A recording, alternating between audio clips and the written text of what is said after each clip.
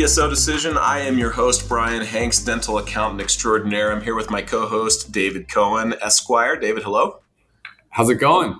I'm excited to chat with you again. We're on episode 7, David. This is the big one. A lot of dentists think this should be episode number 1 because this deals with, I joked about my God's Wheel poem. You know, where do I sit? When can I quit? How much do I get? Well, this is the episode, how much do I get? And when can I quit and all those things. So as we get into this episode, a lot of dentists that are considering selling to a DSO, this is where they want to focus. So the outline for this discussion is we're going to have 3 main areas of discussion around employment post-sale. All right. So in the timeline of the deal, you've decided to sell to a DSO. You've agreed to the terms, or you're trying to decide whether or not to agree to the terms. And this is what's in it for you as the doctor in terms of working in the office. So we've got 3 topics. One is termination, and I'll call it termination and duration. Duration meaning how long do I have to work at this DSO? We'll cover pay, and then we'll cover time off, benefits, scheduling, all of that, schedule stuff. All right, fair enough? Great. Look forward to it. Okay, David, when you and I were kind of prepping for this episode and I said, hey, you know, what typically comes up? You're very quick to say, hey, termination needs to be right at the top of this list. You said this was the most important piece of the puzzle. First of all, what do you mean by termination and why is it the most important? Yeah, this is the most important topic in the employment realm in my experience on these DSO deals, mainly because doctors that sell to DSOs are typically doing so for the advantage of staying in their same practice and continuing to do what they love, where they love to do it, while also benefiting from the benefits you get signing up with a DSO. And so it's really critical for that doctor that they stay, and that's really what they're sold by the DSO. But come to find out, a lot of these doctors get the employment agreements, and those agreements say that the DSO can terminate their employment at any time. And so then they sit there saying, well, this doesn't make any sense. You know, they told me from day one that I was going to get to be in this practice, that they needed me in this practice badly, that they couldn't do this without me being in the practice. They wouldn't even buy my practice without me being there. Yet this is what I get in the employment agreement, something that says that I can be terminated at any time. And okay, so I hear you saying, I'm a dentist. I want to stay here, but I'm ready to cash out, or maybe I'm worried about something. I'm selling to a DSO. I'm not selling to private where I know I'm going to either walk out the door immediately or sometime in the first year, I'm probably not going to be working in this practice anymore. So here I am comfortable with a DSO. And now I pick up this employment agreement and it says I can be fired. What's up with that? And you say what? Yeah. And just to kind of go back to that, I would say, when we talk to people that are considering selling to a DSO, the one thing we ask them is how long are you willing to and wanting to work after you sell? And if it's not long, it's usually not a good fit because the DSO mandates that most sellers stay on working in the practice for a minimum 3 years, usually 5. Mm-hmm. And so it's almost like the DSO wants their cake and eat it too, to say that, they can lock in the doctor for the 3 to 5 years, yet they can get rid of the doctor when they need to. And, looking at it from their perspective, they're making a big investment. They would never want to get rid of the doctor. They have a parallel vested interest in this thing doing well. And so the chances of that happening are extraordinarily slim, but they want that lever because they are now owning the practice and they have an investment and they need to make sure that they're doing what they need to do to make sure that investment does as well as possible. And so in the unlikely event that a doctor goes off the rails, but maybe doesn't do something as crazy as being terminated for cause, they want the lever to be able to get rid of them. But I think this is really key because, doctors want to make sure that they're in the practice. And so the number one thing for you as a doctor, when you sell to a DSO and you get your employment agreement, is to make sure that the termination aligns with what you want to do. Now, You might be a doctor that says, hey, I'm willing to stay on as an associate, but I'm only doing that because I have to. If they want to terminate me, no problem. That's great. I would love that. Right. And so occasionally we get someone like that, but most of the time we get the other response, which is, this is crazy. And they get upset. It's kind of a fairness thing. What I hear you saying is the doctor logically is saying, wait, you can fire me, but I can't quit. Is that kind of the crux of the issue? Yeah, that's the crux of the issue. And I would not say that this is the case in every deal.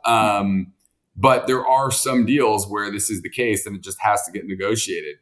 You will find some DSOs that have it the other way where they say, we can't terminate you and you can't terminate us for the first 5 years. There's always the in-between where it's after a few years, either party may terminate.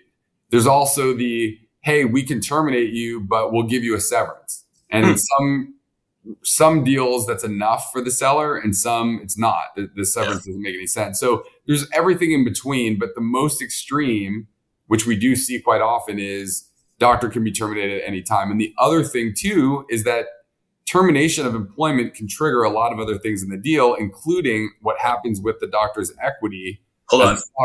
Before you go down the path of the triggers, and I will come back to that because that's super important. I just want to ask, like, pie chart. I'm the accountant, right? I'm thinking in Excel spreadsheets.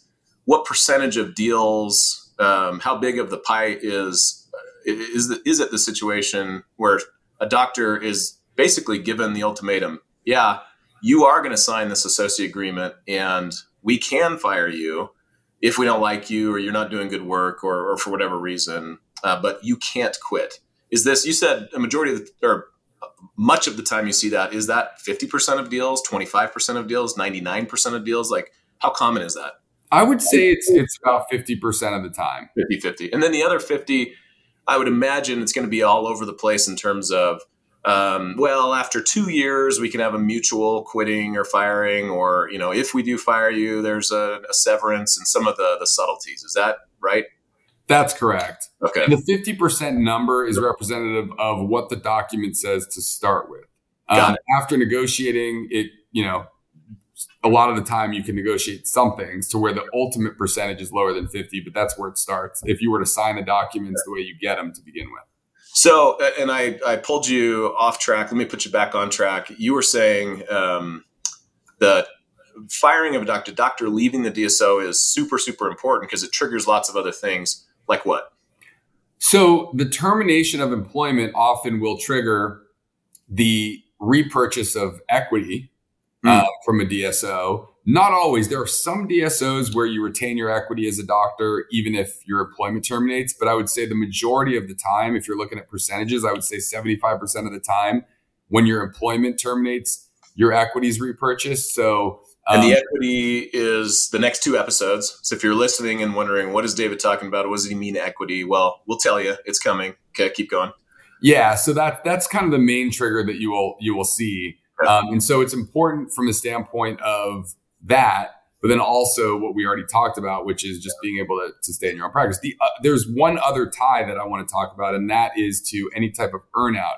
We've talked on previous episodes about earnout and enterprise value. Well, if your employment terminates and you have an earnout, it could in some cases make you lose the opportunity to get your earnout. Like, it's not unheard of to see an employment agreement say, the earnout's only applicable if you're employed, and then they can terminate at any time. So that's a huge problem.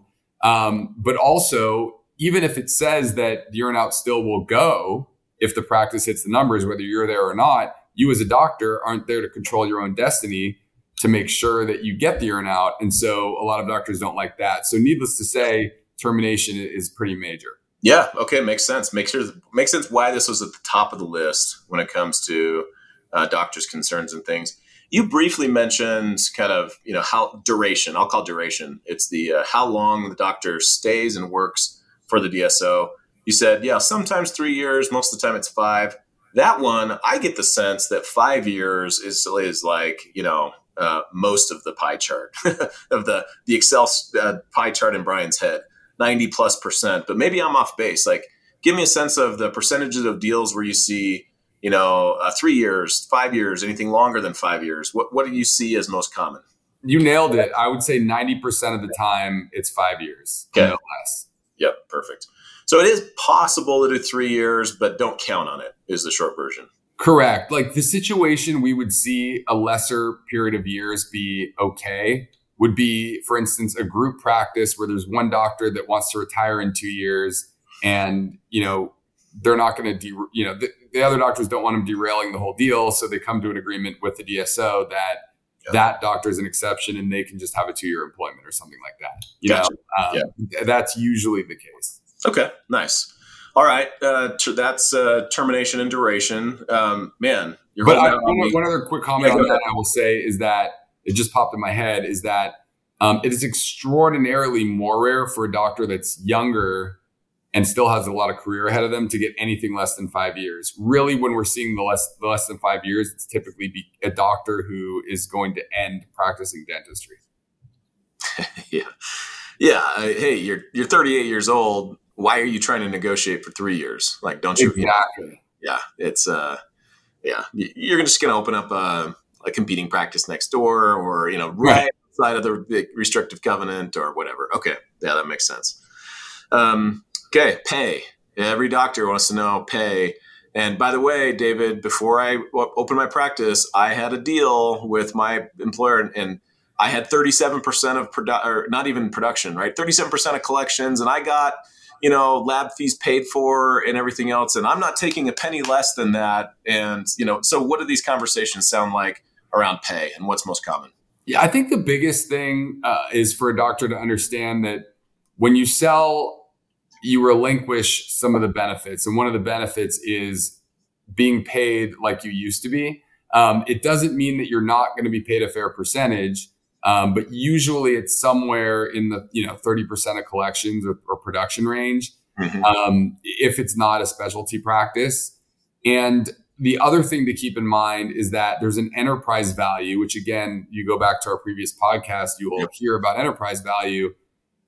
What the DSO does is they create an enterprise value for the entire deal, and the pay as an associate is part of that. So if you were to go to the DSO and say, I need to be paid 33% instead of 30 or 35 instead of 30, they'll just say, okay, cool. So where is it going to come off in the other part of this deal? Are we going to take it off the rent on your lease when you're leasing it back as landlord to us? Are you going to take it off the purchase price? What do you want to do? But it's all, they underwrote the deal for a certain dollar amount, and that's what it is. So I think there's two components. One, it's part of the enterprise value of the deal. But number two, to just understand in general that you're not going to make as much money on an ongoing basis as you did when you owned the practice, but you took money at closing that, supposedly makes up for that. So there's a trade-off there. Yeah. Okay. So if you can mentally wrap your head around your brain, I mean, it's like an ego hit for these doctors. Like, oh man, I was. And I would imagine 1 to 4 years after I've sold to a DSO, you're golfing with somebody who's, an associate still somewhere, and they're technically making more than you as an associate, or at least on a percentage basis. And you're not necessarily remembering the feeling of that DSO check sitting in your bank account. You're just comparing, well, he's at 35% and I'm at 30. That's not fair. Okay. Yeah. Well, it's really interesting you say that, because that's actually a rub that's occurred recently a few times, where the doctor that sold is being paid post-closing less than the associates in the practice. Yeah. And it's because the practice wants to incentivize those associates to stay because it needs them. So it'll pay them 35% or whatever, but it pays the doctor 30%. And then they have to explain that's the enterprise value of the deal. Yeah. So yeah, it's an interesting dynamic. Yeah. The enterprise value thing is hilarious to me as an accountant. I mean, that makes perfect sense. Dentists that are master clinicians and can do amazing things with teeth that I can't do, sometimes they don't get this, right? They don't get, if I'm getting, 8x EBITDA, well, don't forget the EBITDA is earnings before interest, taxes, depreciation, amortization. And earnings, if you take a higher salary, go down. So your giant check that you want is just going to get smaller if you take a higher percentage as the associate pay. Okay. Yep. Yeah. That makes perfect sense. All right. So, okay. By the way, how much more would a specialist expect to get if it's around 30 for a GP or specialist 35, 40, or is it just like? Yeah, I would say the specialist is 35, 40. Okay. All right. Perfect. Okay. Let's talk about time off, benefits, and schedules. In addition to pay, any associate contract is going to introduce the topic of how much time can I take off? What are my hours like?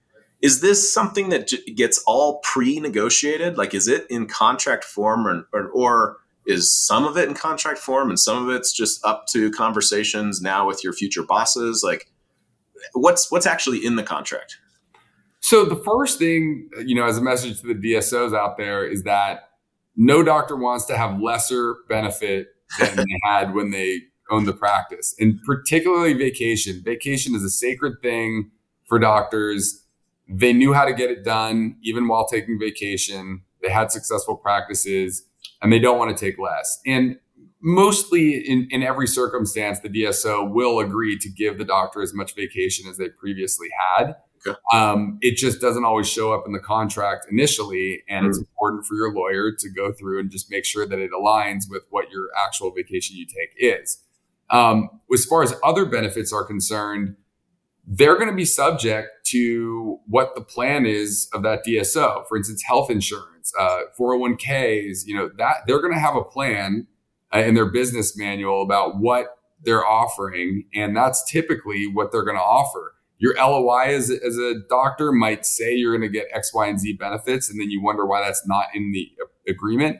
It's because they have to be fluid with these benefits and have the ability to change them. And in fact, the more practices they get, probably the better those benefits are going to get. Yep. So most cases they change for the better, but they can't be in breach of contract for saying you're going to get, blank benefit, and then they need to change it across the board because they can't change it for like one and not the others.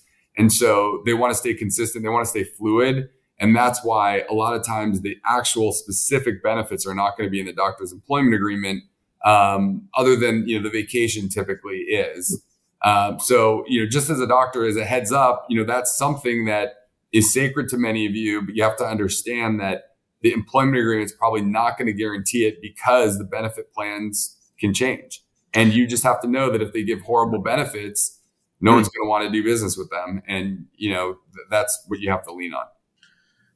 Vacation's probably going to be in. An LOI might mention other things like health insurance, 401k, I don't know, gym memberships or things like that, but I probably won't see them in my final employment contract. And I just need to get comfortable with that as the doctor. Was that a fair summary? That's a fair summary. Okay, perfect. Or if they're there, it'll say they're subject to change it at the employer's discretion. Yeah. Well, hey, it's scary, welcome back to the world of employment, right? And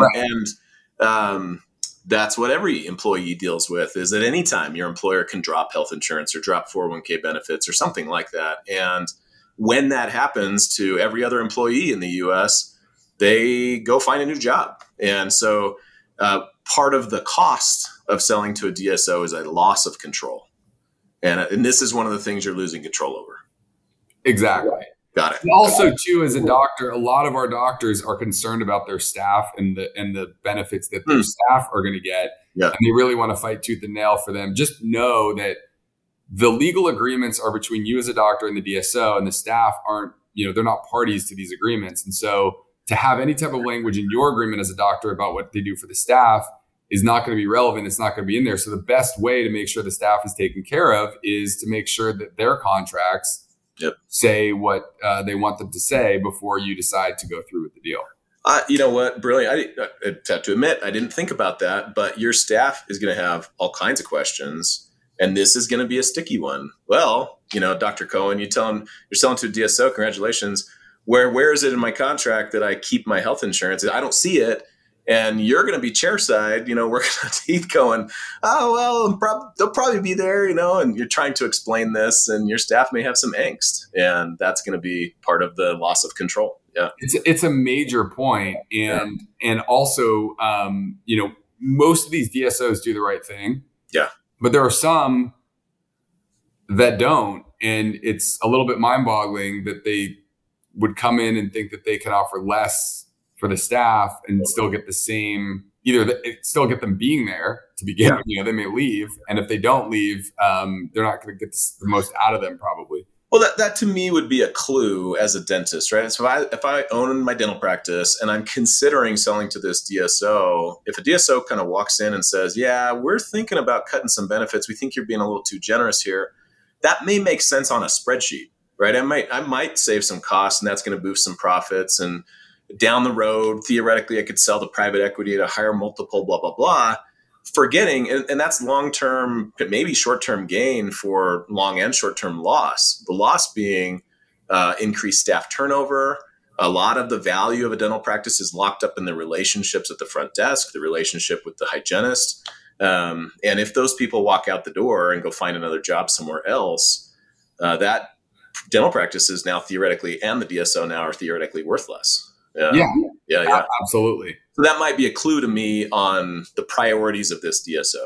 Are they quote unquote doing it right as Brian defines it, or are they, more spreadsheet focused? Okay. Absolutely. And a reminder as a doctor that on occasion, rarely, the DSO will agree to hire the staff with the same, at a minimum, the same, benefits and pay as they had prior.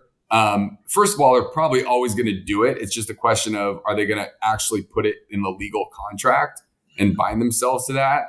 And then they find out someone committed a felony and they don't want them anymore, but they promised you in the contract they'd keep them, and then they're in breach. So it's a whole thing. But occasionally that will be the case. But you're just not going to get a DSO as a seller in most cases that's going to absolutely 100% guarantee it, particularly for a long period of time. And so you have to know that when you sell your practice, just like you as a seller, if you were the buyer, you'd want control. You just paid millions for a practice. Yeah, you're going to want to call the shots. You're going to want to do the right thing. And if you're smart, you'll keep the staff and you'll do everything that was successful before. But you have to understand the other side of this. And that, again, when you sell, you do relinquish some things. And that's one of those things that you relinquish. So you want to partner with a great partner that you trust and that you feel is aligned with you and that's going to do the right things after the closing. Okay, makes sense. All right, so David, to wrap up, we talked about termination duration, talked about pay, and then we talked about benefits, vacations, what is typical and what to expect. Any last words of wisdom around the psychology of this for the doctors? Anything? I mean, we've kind of talked throughout, but any last pitfalls or common mistakes you see people make on any of these issues? I think the biggest piece of advice for a doctor is to not assume that what you've talked about with the DSO or even what you've seen on your LOI is going to be what's reflected in the legal agreements. And it's not always because they're trying to slip something past you. It can often be a miscommunication between the DSO and their law firm that they're using. Maybe the law firm never got the information, whatever it is. And that shouldn't happen, but the reality is it does. And so don't immediately assume that it's a catastrophe. We recently just had a doctor who was very clear that they were not going to be involved working in the practice after the closing. And that was like the whole foundation of the deal. And you get the employment agreements and it says that she's working, 30 hours or something like that in the practice. And she freaks out, and understandably so. But at the same time, while it shouldn't have happened, there's not usually bad intent behind it. There's just the message wasn't passed along. So the biggest piece of advice is, A, don't assume. So you definitely want to get your contract reviewed by your lawyer. But B, if it is not the way that you had talked about with the DSO, don't freak out. Get on the same page, because oftentimes the DSO did intend to follow the terms that you guys agreed to. And so, that would be my biggest piece of advice with this. Yeah, that makes sense. Okay, David, thanks so much. Listeners, if you find value in this, reach out to, we'll have David's contact information, my contact information in the show notes of every episode. You can reach out to us. We'll have email addresses, websites, things you can go to. But in our next episode, we are specifically going to talk about the equity piece, right? This equity post-sale. Sometimes it's called the second bite of the apple, anyway, I can't wait to get into it. We're going to spend 2 episodes talking about it. David, thanks for being a part of the DSO Decision. Thanks for having me. Looking forward to the next one. This is awesome.